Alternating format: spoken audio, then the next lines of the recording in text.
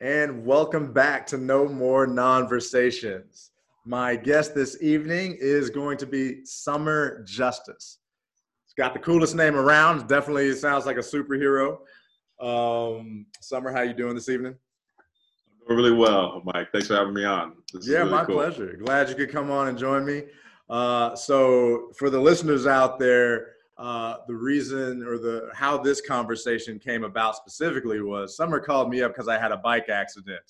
For those who don't know, it was a semi-serious accident, not so serious.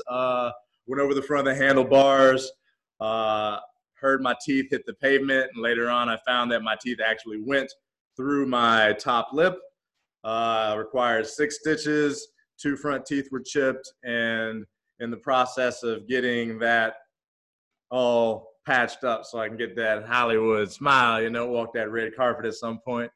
So appreciate you checking on me, Summer, and Sure, man. come to find out, you had a little spill of your own. I did. I did. So first of all, let me say that actually I was talking to Kareem and Kareem was like, "Hey, why don't you give Mike a call?" So maybe Kareem will be a future guest, but I was like, you know what? Let me give Mike a call. So that's why I got to give credit where credit's due. I was like, let me call Mike up and see what's Okay. up because I didn't realize how bad the crash was that you had. Mm-hmm. But similar circumstance. I guess you'll go into the details of yours, but mine was broad daylight. So that's a one thing that I'm kind of like, what was I really doing? But I guess you live and you learn on the bike. Right. But just going at not a fast speed, cut to the right, and braked at the same time. And I think I was on a slick surface. And I guess that's just a no-no in general. I'm still going to ask the experts and go to the people who know better. But I guess doing that caused my rear wheel to fishtail. And then I tried to get control of the bike. But it's kind of one of those things where if you don't know what's happening, you just don't quite know what to do. And lost control of the bike, fell off of the left side, and just broke, felt a snap. And that was my collarbone breaking. So still in the sling. Felt a snap. So you put your hand down to try to brace.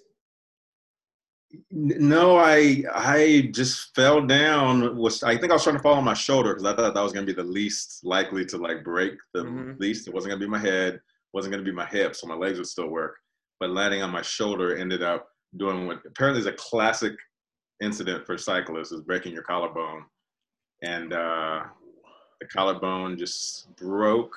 And I got up and I couldn't really move my left arm, didn't know why.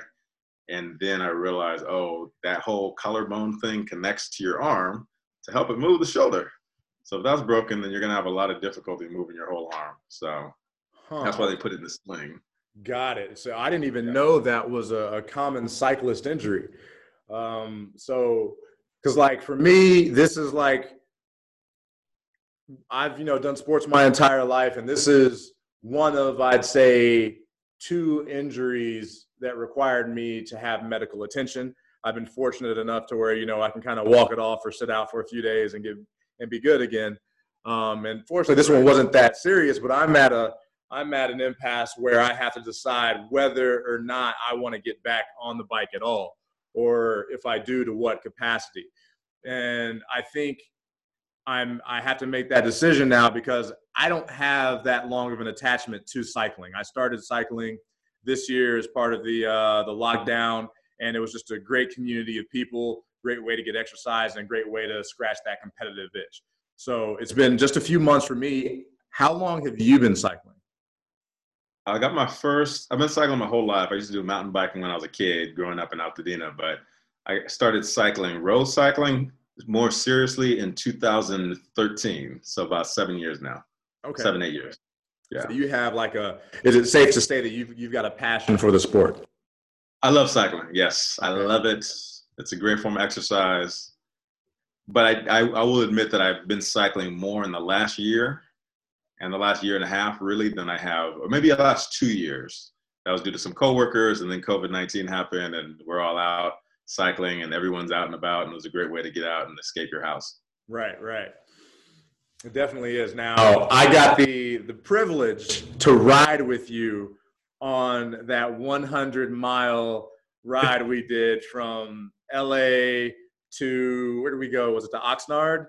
Oxnard and back. And back. And that was quite the trip. And like I held my own. I'm proud of myself. That was my first time doing 100 miles. Held my own, but you didn't even seem to break a sweat. So, and if I recall, you also have an athletic background outside of cycling too. Is that correct? That's correct. That's correct. Much like yourself. Track and field, right? Long jumper. Track and field. Did track and field, long jump, high jump, triple jump, pole vault. Okay. Cross country too. Okay, got it. Okay, got it. So that definitely explains why you just kill everybody on the rides, and especially you got the lungs for it, and then going uphill nobody can keep up with you, man. Nope. It still blows my mind. It's really humbling to see the caliber of athlete, because at times I like to feel like I'm the cream of the crop, and then it's like, oh, this is what like small Division I school does. It's like a real athlete. It's like, oh, okay, I see. Now I see where I was at. I understand now. But while we were on the ride, like I had a huge dinner the night before, carb loaded and everything. And I don't usually eat breakfast, so I skipped breakfast. But we stopped a few times on the ride, but throughout the whole ride, you mostly just snacked on gummy bears. So how does that work? So everybody's different. I don't claim to know the diet of a cyclist and what's the best diet. I think everyone's a little different. What I do is I have a big carb-loaded but healthy breakfast. So I'll do oatmeal with some nuts and put some bananas in there, and a big old scoop of almond butter. So I think I'm knocking out probably about 800 calories just for breakfast, and that's just in my stomach. So it's dissolving. It's a kind of a meal that I've read is like a slow digesting meal, so it doesn't disappear instantly. It's kind of your body's using it throughout the ride. I guess a slow digesting carb. So for me, if I start to lose energy a little bit, I'll just like pop some sugar, and that sugar is going to be used instantly. So for me, I love gummy bears. I like the way they feel. I like the way they chew. It kind of gives me something to like chew on while I'm writing. For me, I don't know what it is, something I like to do. So it gives me that burst of energy. I use it instantly, and I'll just do that. And mainly I just want water, liquids. That keeps me going on a ride. And then when I'm done with the ride, then that's the time to just eat like a beast and drink, and usually throw in some beers too. So. Okay. Now that makes sense. Like you're eating a huge slow digesting meal beforehand, and then afterwards you carve it up, go ham. But am I correct in saying what I heard? Like for that 100 miles that we rode from LA to Oxnard and back, on that ride, you only had water and gummy bears. I really can't. No, I think I have more than that. Actually, I did only have water and gummy bears for that ride. But let me actually clarify though too. Is I've been riding for years, but you hadn't been riding for years. But you're an athlete. I could tell by the way you were riding on that you made it. You were fast. You were up at the front. For me, like that wasn't as much of a workout as it might have been for you, even though you were keeping up with us. So when I did the same equivalent 100 miles, but then I also did like 10,000 feet of elevation together, I had like everything. I had a friggin' 3 bars. I had a Belgian waffle that was as big as my head. And I ate all that during the ride. So my body needed more energy for that ride. And I learned something about myself than I ever needed for any of the flatter rides. So right. It was just a difference. Kind of like, I just listen to my body. My body tells me eat this, I'm like, eat that. If my body is like, that's too much, then I won't eat it. And I'll feel more comfortable just waiting till the end of a ride to eat. Okay, got it. That actually makes a lot of sense and makes me feel a lot better. Because I was still pretty new, just a few months in the game. And like you said, you've been riding for years. So that actually makes sense that ride actually wasn't that hard for you. And 100 miles sounds like a lot, especially to someone who hasn't been cycling, but to the cycling community, it's not that crazy. Yeah. And by the way, I must say, if you had gone on the ride that I went on that was 10,000 feet, that was actually 13,000 feet of elevation. There were people on that ride, pros, who I saw them maybe 3 times. I saw them once when we all made it to the top because they were already there. And then I saw when we made it to the top of the other big mountain because they were already there. So they were above and beyond anything I've ever experienced. And that was humbling for me to see. 13,000 miles, 13,000 feet of elevation. That's pretty impressive right there. That's humbling. It was very humbling for me. Man, I saw I went to the Pasadena races that they have like once a week or something, and saw some of those guys ride, and they're insane. Like it's just insane. So like, tell me this. So for me, like I had never really been a hardcore cyclist until this summer, at least gotten into it pretty seriously. And there's just a certain kind of freedom about it, like being on two wheels, your senses got to be like, you got to be hyper aware, picking up speeds, 40, 50 miles an hour at times. The camaraderie of the people that you're riding with. You've got the cars passing you. Some of them are nice and they honk and wave. Some of them are like pass by you and only give you a foot of room or less because they just don't care. But it's definitely about that adrenaline rush. And afterwards, I feel amazing after it, and everybody does that I've talked to. But what is it specifically about the activity of cycling that keeps you coming back? Man, you couldn't have described it better. Like that adrenaline rush combined with the feeling of flying. I think that's the way you put that, is an amazing feeling. And freedom, I'm sure you get the same thing when you're out in the middle of the ocean and you love surfing, which I don't do, but I'm sure if I was a surfer, I would get the same kind of adrenaline on the board or just floating out there weightless in water.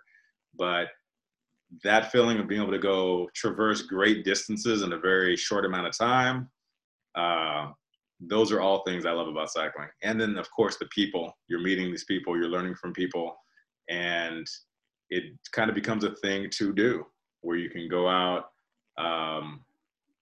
I personally, I'm kind of like you. I like the fitness aspect of it because I want to do something that's both fun and keeps me fit. It's not just like going into the gym and doing this monotonous treadmill where you're just kind of looking at the same wall or you're looking at a TV, watching TV.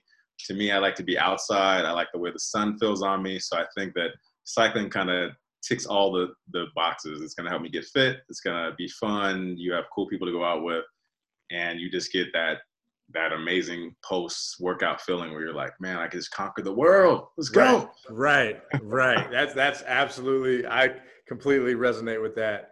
And it's because you're right. You being an athlete, what going to the gym on a regular basis is like, just lifting weights, going through the motions, that's very strict regimen, but to get outside of that, be a little more free with your movement, still stay in shape, but have some fun and, socialize at the same time. That was huge. And it's, I've really been discovering, like, I've been exploring different aspects of exercise and nutrition. It's like, what is, like, to be honest, it's like I'm looking for the laziest form of activity where I could maintain like a decent physique.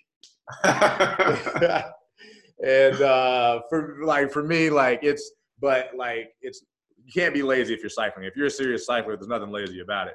Because it's super low impact, but it really is like forgiving on the body. Like it's very low impact on the joints, the knees, the ankles, the feet, all of that.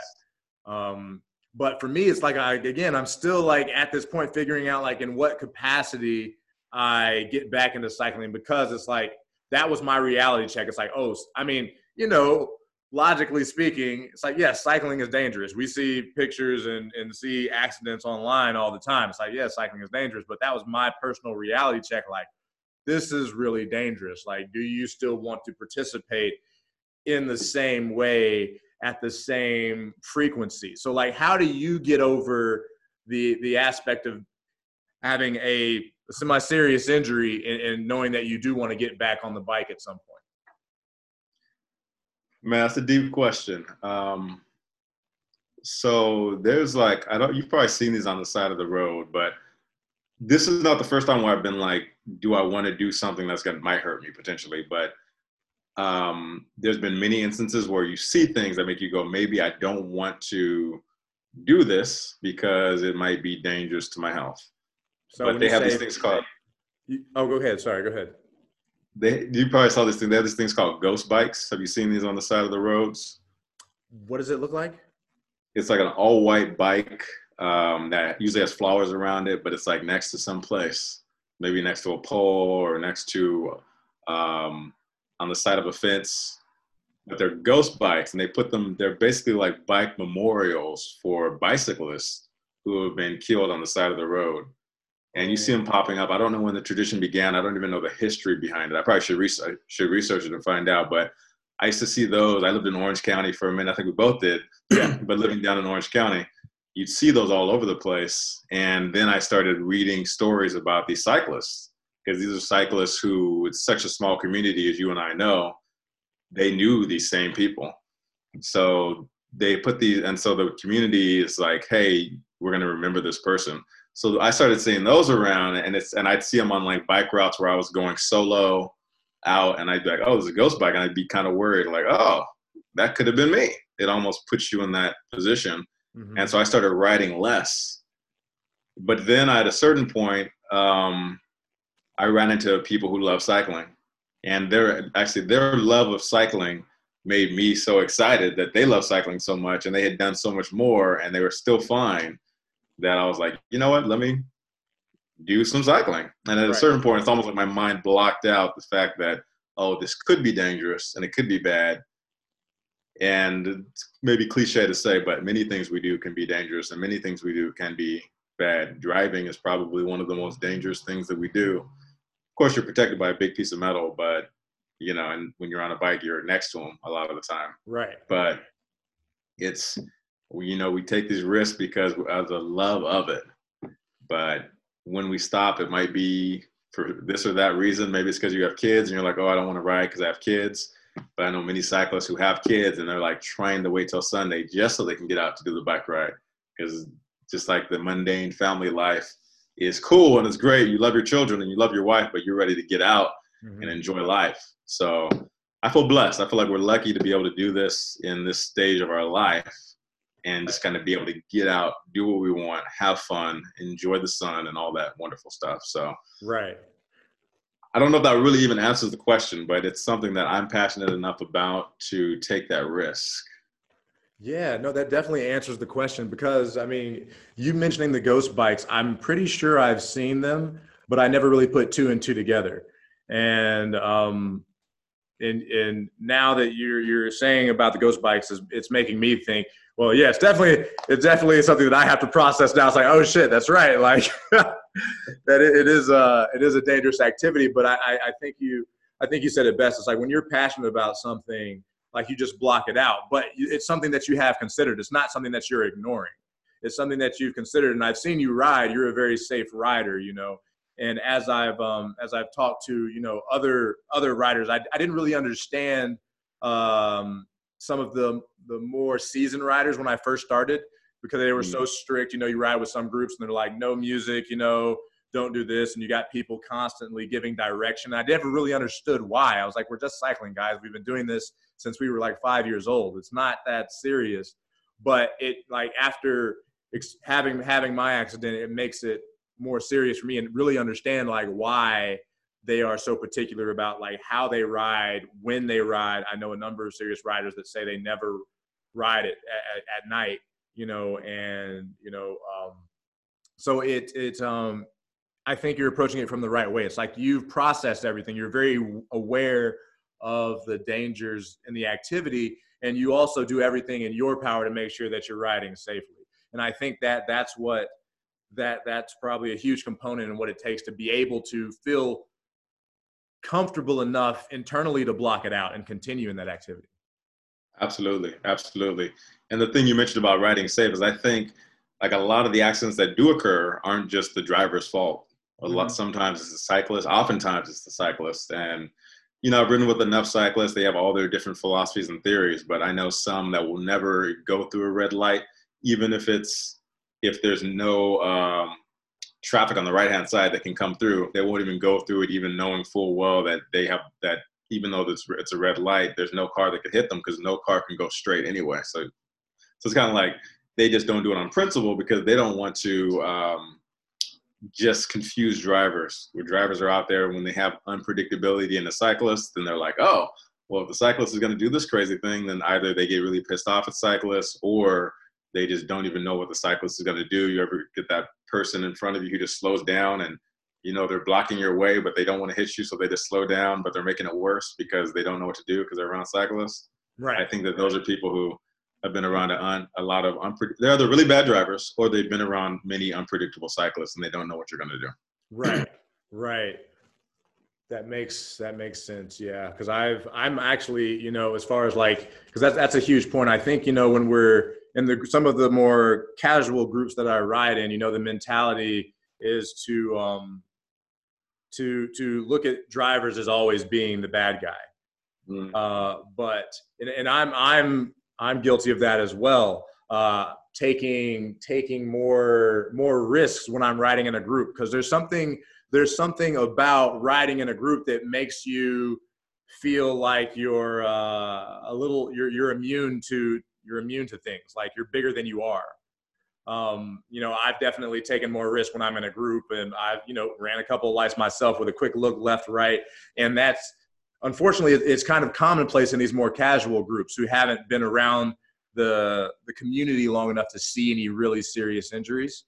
It's something that I wish the casual groups that I've ridden with would kind of really take a little more serious, as far as like just obeying the rules of the road, because it's a car against a bike, and regardless of whose fault it is, the bike is going to lose. Yes. The bike is going to lose. So it's like, it's imperative to take the most responsibility you can as a cyclist. You know, it's I'm definitely guilty of it. Just feeling like powerful in a sense, you know, when there's a group around me. It's like there's a group, so they obviously see all 50 of us. So I can be a little more aggressive with my riding around this 3,000-pound vehicle, which is the completely wrong mindset to have when you're on a bike. Yeah, it's exactly right. I've been told before that the biggest accidents happen, or they're most common, when there's group rides. I've been told that by a police officer before, who said he quit road biking altogether because he's seen so many road biking accidents. And I was like, why are you telling me this right now? Because I still have 20 miles to get home. But he just wanted to tell me when I stopped at the bathroom somewhere. So I was like, thanks for letting me know that this is a dangerous thing that I'm doing.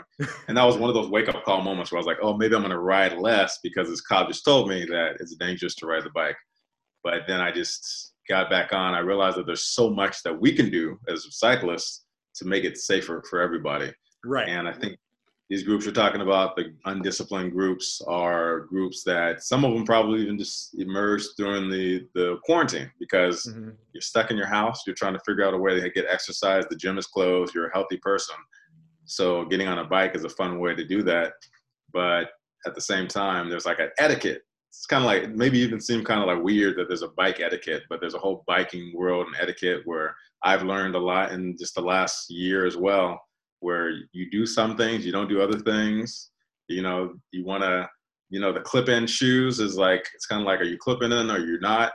You know, it's like you see someone who has a certain appearance and you're like, oh, this person is this way on the biking scale of professionalism to entry, to, you know, not really trying to get to that pro level, but there's like a whole etiquette around it. And I think that when you're looking at cycling from the outside in, you just see cycling and you don't realize that there's going to be those people who are the asshole cyclists who are just going to be all up in the street. And there's going to be those cyclists who are not, who are going to obey the rules to the best of their ability and try to stay alive by staying safe and being cognizant inside of a big group of people as to things on the ground, you know. And as you mentioned, I won't ride at night. I will not ride at night at all. Okay. I think that's just super dangerous. Right. And that's when I was riding, actually. That's when my accident happened. It was at night, and the guy in front of me dropped his light. But it was my fault, because I was looking back at the light, and I didn't get my head back around fast enough, and he had he had slowed down or stopped. I don't even really remember what happened. But I think it's again, to what you said, is it being a little cliche, but like accidents happen. Anytime you're doing an activity, regardless of what you're doing, even if you're running or you're, doing CrossFit or you're on the treadmill or whatever you're doing, there accidents will happen. So it's about taking the most responsibility that you can to make it as safe as possible. So you can feel that internal contentment to push the worries aside and continue in that activity. But so tell me this, because like you said, you're paying attention to a lot of things. We're often going 30 miles an hour, dodging potholes, looking at debris in the street, other riders around us, cars, pedestrians. There's a lot of things to consider. So have you been able to identify any carryover from cycling into your everyday life? Oh, that's a good question.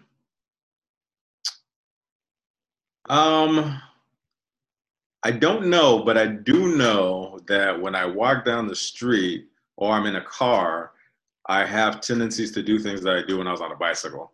So like I'll be a little more cognizant. I'll kind of like look around to the right and look around to the left. Sometimes I'll do things and I'm like, why am I doing this? Because it doesn't really matter, because I can't really see the way I would normally see in a car, or in a bike. Because in a bike, you have a full kind of, almost like a 70 degree, you kind of turn. You can't see directly behind you, but you can see like most everything. In a car, you've got like that big thing on the side, so you can't see when you look to the left, but you still kind of should look into your blind spot, but it's kind of like you have that blind spot where you just won't be able to see anything because you've got a piece of the car there. Right. But and I actually find myself feeling kind of limited when I'm inside of a car now. But I'll have like, even when I'm riding passenger in a car, I think I'm more cognizant of cyclists. For instance, something I never used to do before I started riding a bike seriously was look to my right over my blind spot when I made a right. Because it could be a pedestrian crossing, but usually pedestrians are going kind of slow, so they'll just back up. But if it's a bike coming and you make a right, you could ride right into that bike. Right. So a lot of people, when they start riding bikes, they start to be more aware, myself included, of pedestrians and cyclists and debris, all kinds of things that you wouldn't normally think about when you're riding in your car.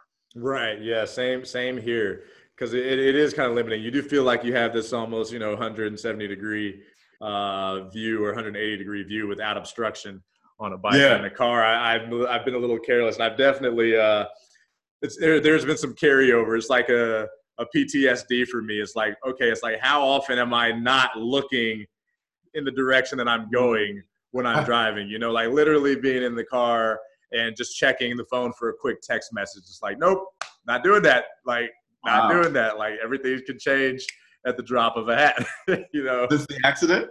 Since the accident, yeah. It's made me hyper aware of any time that I'm moving forward, even if I'm walking and there's like in the grocery store and there's someone pushing their cart in front of me, and it's like, nope, there's somebody in front of you. Make sure you know exactly what they're doing before you turn and look at the ice cream in the freezer aisle, It's just like a hyper awareness. So if somebody stops in front of me, obviously it's just a person. There's not going to be any harm, but it's like my body's hyper aware now of like, nope, pay attention. Yeah. So I can relate to that. I've had a lot of that, and it wasn't just because of the accident. There's been a lot of close calls. And the thing about a close call is you kind of tend to forget about it when you have them every once in a while. But when you have close calls like regularly, and that it might have been your own fault, they'll start to like stick in your mind. And then I can see exactly what you're saying, like the grocery cart in the store, running or walking fast, even when I'm crossing the street, I'm like looking. There's a lot of hit and runs in Long Beach, so I'm just like, right. I do like 4. They say look twice. I'm just like 5 times. Like, right. Just to be extra sure. Extra sure. I might get a run for the No, I completely get that. And there's and I wonder if there's anybody else that has experienced this. But it's like whenever you try a new activity, it's like you're activating new parts of the brain. So it's like that you're seeing the world in a slightly different aspect. So it's like for me, going 40, 50 miles an hour down a canyon, and you're assessing, like your brain is processing like every little thing, like the little pebble to the left and like who's on your right, and like when you're leaning into this turn, like how hard you're pulling on the brake. And so I think I can't say definitively that there's been carryover for me in that respect into like work life or things like that, but I think there has been a heightened awareness as far as like conversations are concerned. Just picking up on like cues or body language or certain things that they say. It's like I'm hyper aware to. It's like I can turn it on when I want to. If I'm paying attention, I can almost access that hyper awareness that I have when I'm bombing down a hill at 50 miles an hour. And I can activate that awareness in the middle of a conversation if I choose to, almost. Is that weird? No. The Bionic Man. No, the Bionic Man. Yes, you are superhuman. I try to. This should be like army training. Like ride a bike. Ride a bike, absolutely. We're gonna throw crap at you that you have to dodge. Yeah, it's there's a term meta-human that I'm trying to I kind of like, but we'll see. I think can you still hear me? I think my connection's acting up. I like it. Can you still hear me? I think my connection's acting up. Yeah, I still hear you. You're like jerking a little bit. Got it. Yeah, I hear you. Can you hear me? Yeah. Okay. It's a little delayed, I see.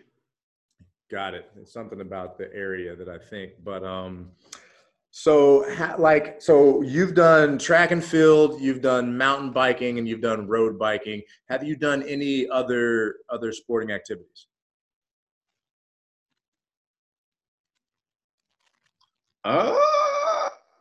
Not really. I mean, I did Taekwondo when I was young.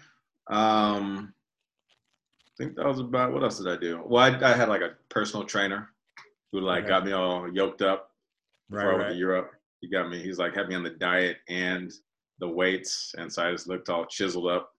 Nice. Adonis, if you will. Okay. And then you have to eat like very specific meals. Otherwise you will just regress back or what is the word? Revert back to your former creaturely forms and just be all the way back to what you were before you started doing everything special. So that's about it. And that was a long answer. How about you? Well, I've actually managed a few parkour gyms. Outside of track and field, I played some football in high school. What? I did, yeah. I was managing some parkour gyms, and I will say for a fact that after learning to do parkour, I feel like it made me smarter. Because it's your body moving in ways that you never thought that it would or even could move, just even like something simple as a backflip, being upside down. And then you graduate to things like jumping from rail to rail 10 feet in the air. So things that you never thought that look completely dangerous, but it definitely gives you a new lens on the world. The world you kind of walk outside down the sidewalk and the world is your playground almost. So you strike me as someone who likes, which is interesting about the bike thing that this did, and it makes sense to me, like post-traumatic stress syndrome from events like that makes sense. But you strike me as someone, Mike, who likes thrill, likes to live life on the edge. Maybe you like every type of, and you like to try new things. That's the kind of person you strike me as. Yes, you hit the nail on the head. I love trying new things. Anything that's going to give me a different way to think about something or a different way to look at the world, like I will try most things. I've never had the desire to jump out of a plane. And surfing is still something that is not high on my priority list. But most things I kind of want to try. But I will say that in my later years, I'm less ambitious when it comes to the type of risks that I want to take. I hear that. I found a nice little groove where I enjoy just kind of, I guess, the just kind of enjoy the peaceful life.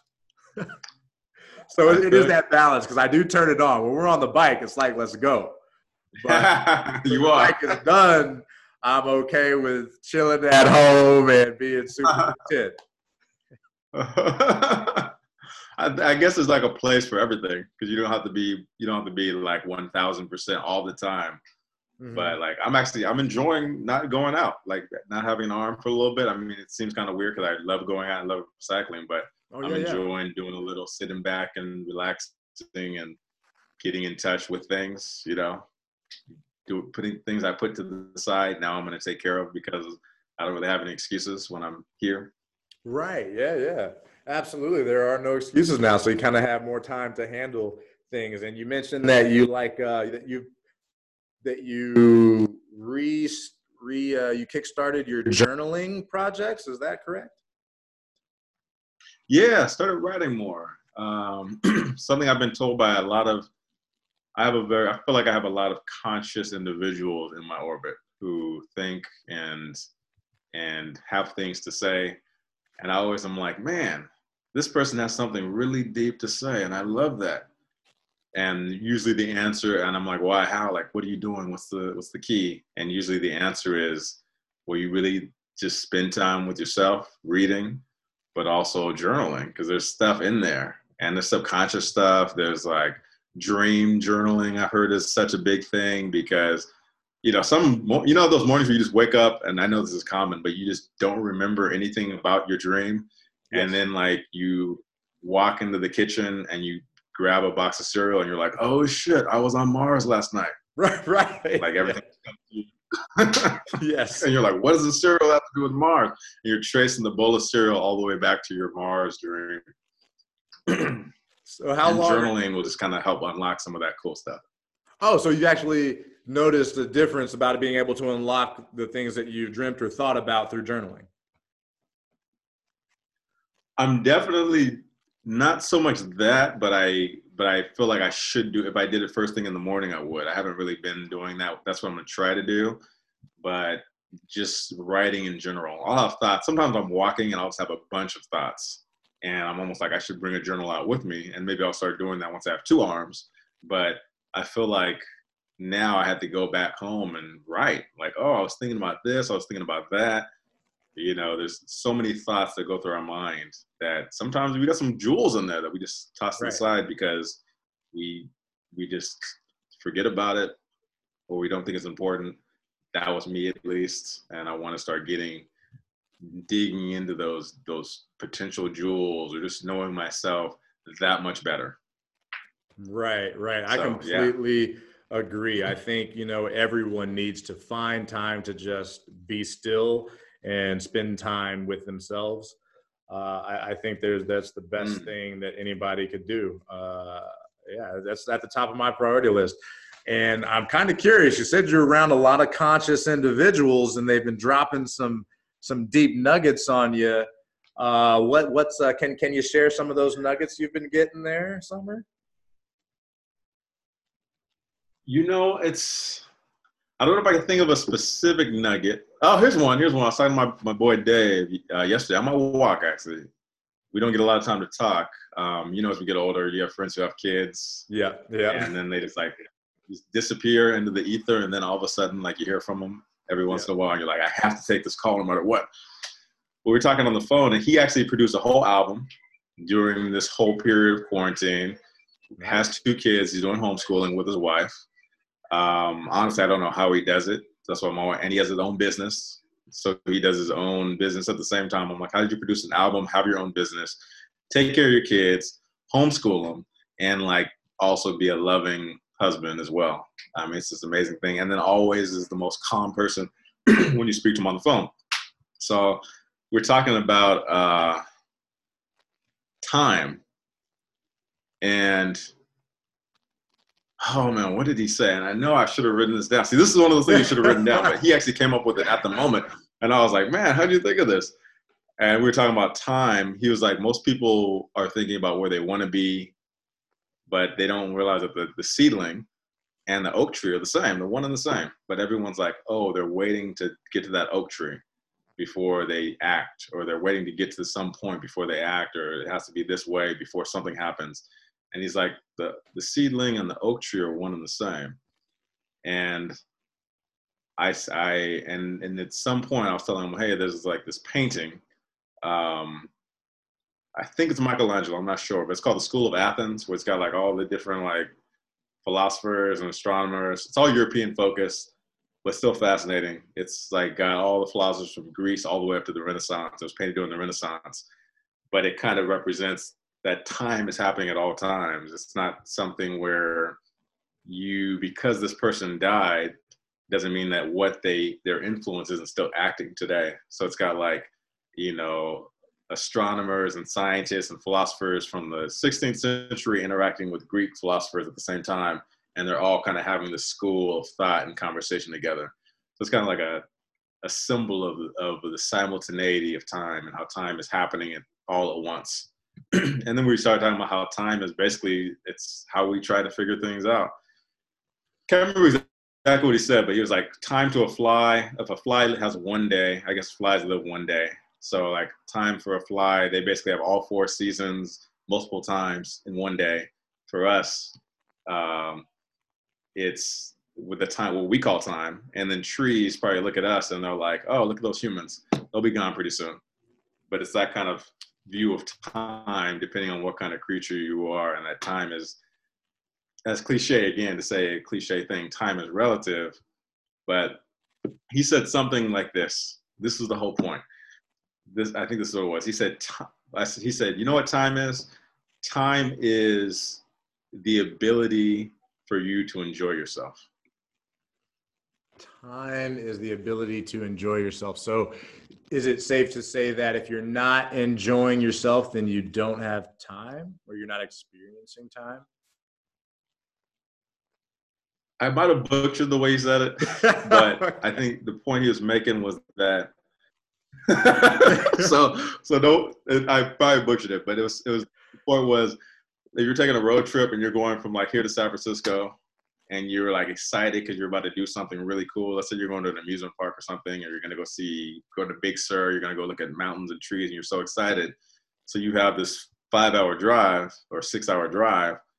And during that time, you could be anticipating something, or you could be enjoying those moments. Mm-hmm. And so that time is that time to enjoy yourself, enjoy that time is the ability for you to enjoy that moment. Something to that degree. Yeah, no, I completely agree. I completely agree with that. And it's almost like you can say that whenever you're anticipating something, then you are taking away from the enjoyment. You're taking away from your enjoyment bottle. So maybe if let's say you have a cup of enjoyment, and like whenever the cup is full, that means that you are fully engaged in the moment. And if you're anticipating something in the future, or maybe it goes the other way too, if you're reflecting on something in the past, then it has to come from that cup of enjoyment, which only exists in the moment. Is that fair? I like that. Yeah, I think that's a great analogy. Yes, that's good. Yeah, it's like being present is something that I've really been paying attention to. Is like, how often am I not present? Like, how often am I not fully engaged in what's in front of me? And it's like so much is thrown at us with TV advertisements and media and social media and text messages and phone calls. It makes it very difficult to fully engage in like the present moment. And so I was thinking about it, and I was like, and I'm just thinking out loud here. I'm using you to think out loud. So I appreciate you letting me ramble for a minute. Yeah, I love it. It's like, I was thinking like, well, people that are like, in what space are people like, do you see people really enjoying themselves? And like, I guess you can say like when you go to like a party, if you go to like a bar and there's a really good song on and everybody's dancing, it's like they're really enjoying it. And mostly it's because they're all there.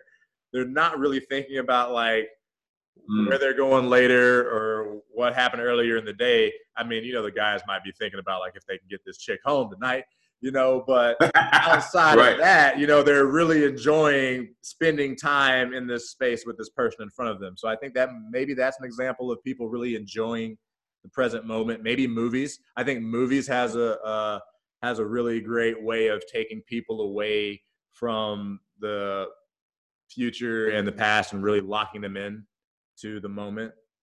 Perhaps. Yeah. Maybe art in general. Yeah. No, you're right. Yeah. Maybe art in general. Definitely music. I think dancing as well, just getting in that rhythm and getting inside of your moment and really getting in that moment. There's got to be good ways to do that. And I think that I wonder if every moment can be as precious as a dance floor, or every moment can be as precious as, you know, a good movie. Why do we have to wait for the movie or wait for the dance floor? Why can't we, you know, be in that moment? Like this podcast seems like a great medium for being in the moment. Like I feel like we're having a conversation about moments in the moment. This is a beautiful thing. Yeah. Great. Thank you, number one, and I completely agree. Like this is a great example of that, and I think that's the perfect question. It's like why do we have to wait for the moment when we're dancing or watching the movie? Why can't we have a moment just like that right now? Like, what does it take to be in that same space of enjoyment, like every second of the day, or at least at will?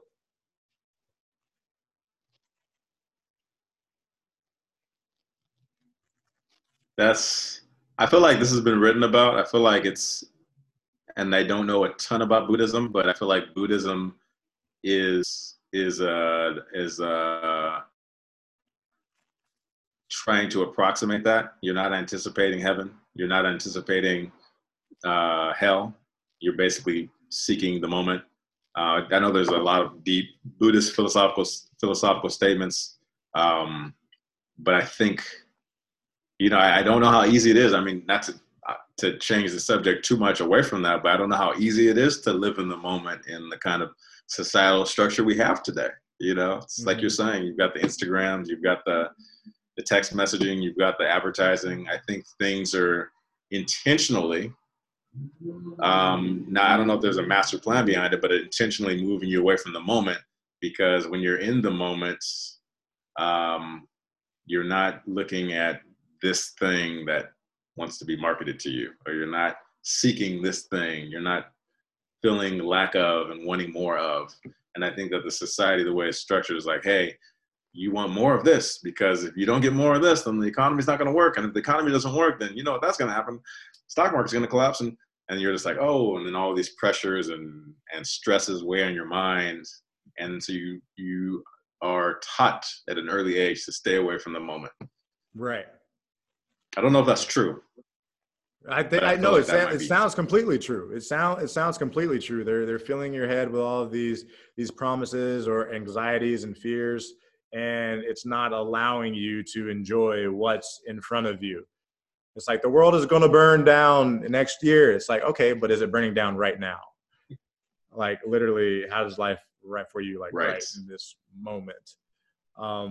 But that's, you know, that's, yeah, that I'm going to have to really reflect on this, because I think that's a great analogy for today's time. Because I think you're right. It has been written about numerous times throughout the ages, and the Buddhists probably really get into it. But I think the analogies that you've used today are really great. Something that we can relate to. People of our generation can kind of relate to. It's like, oh yeah, I love dancing. It's like, how can I tap into that essence, you know, first thing in the morning or right before I go to bed? It's like, how do I tap into the essence of dancing and get that same, you know, feeling without actually dancing, you know? Right. I kind of wonder if there's the minimalist philosophy. I don't really know a lot about it, but I want to know more about it. But I feel like the less that you do have, the less you have to worry about. And I think that is something that we don't really have to worry about. Most people in the US don't have to worry about, because we have so much stuff. I took this ecology class, which I found very insightful, but they had all these different family units, what's considered a family unit in different cultures. take all of their stuff outside of their house or outside of their hut or outside of whatever they call their domain and dwelling place. And they set it all out and they took a picture of it. So they had like a family in America, they had a family in Japan, they had like a family somewhere in Africa, they had a family somewhere in like East Asia. And they just compared what people had and how many objects they had. And it was actually quite amazing. Like the U.S. family was kind of like a middle-class family. They had a lot of stuff. And you're like, man, that's a lot of stuff. The Japanese family had like tons of stuff. Like it was amazing. Like they had a bunch of stuff. And then this family like from East Asia had like the pot, the family pot that everybody cooked out of. And then like the bowls that everyone ate out of, like 5 bowls and some cups that were lifelong cups. And they had some rugs. And that was all their possessions. Wow. And they're just talking about it had to do with ecology or global warming and the environment and all these things that we're faced with. And of course, the consumer society plays deeply into the use of raw materials, the use of resources. And these are things that we have to tackle. But at the same time, I wonder if we might actually be happier if we had less things and we just have been told that we need more because that's the way that the economic structure that we have needs us to. Like if we don't want more, then this economic structure actually couldn't really work. You're absolutely right. You're absolutely right. The economic structure could not work without us needing more. That is spot on. And to tie it into what we were talking about, like enjoyment and having so many things, it's like how many things around us like are literally holding some of our joy captive. For instance, like, you know, let's say it's maybe it's an Xbox, or maybe it's Netflix, or maybe it's you know, a favorite pair of shoes. You know, if you take it away, it's like, how long does it take you to get back to that place of pure enjoyment? Like, how much do you lose if you don't have access to it? So you're saying if you were to lose those things, how would you be able to get back to the pure joy? Yeah. Like at least, because I mean, you will, obviously time says you will, but like if you know, for instance, let's say like if someone came and took away your bike. They literally took it and they said, you know what, we're banning you from biking. We're just going to pass laws that say Summer can't bike. You can do everything else anymore, but you can't bike. How long would it take me to get back to the sense of joy? Yeah, like being okay without it. That's a good question. I don't know. And it doesn't have to be a bike. It could literally be anything, you know. Yeah, I kind of feel like the bike denominator. That's true. That's true. But that actually is a fair thing, because what I consider joy in a bike, someone else might consider joy in, you know, a couch. Yeah, a couch, right? Or a Ferrari. Or a Ferrari, exactly. Or a Bugatti. Seriously. You know, I have to grab my charger real quick because my computer's about to run out of battery. I'll be right back. Okay.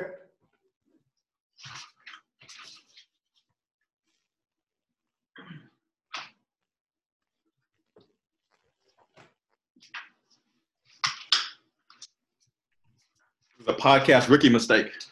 Oh, that's all good. I done had plenty of them. I got plenty of them for everybody. So it's nice to add another life. It's nice for it not to be me for once. And I know we're coming up. On an hour here. So how are you on time?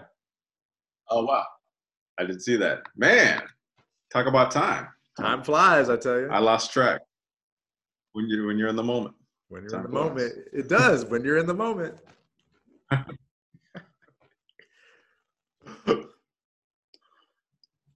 Okay, we're all plugged back in. Yeah. But yeah, no. Highly interesting conversation. Yeah. No, yeah, it's good. I'm glad you were interested. I was fascinated by it. You know, and we can definitely do a part 2 when you have more time next time for sure. I would love to, man. Yes, indeed. I actually highly enjoyed this experience, and I think what you're doing is really cool. And I think that we need more of this. Appreciate it, brother.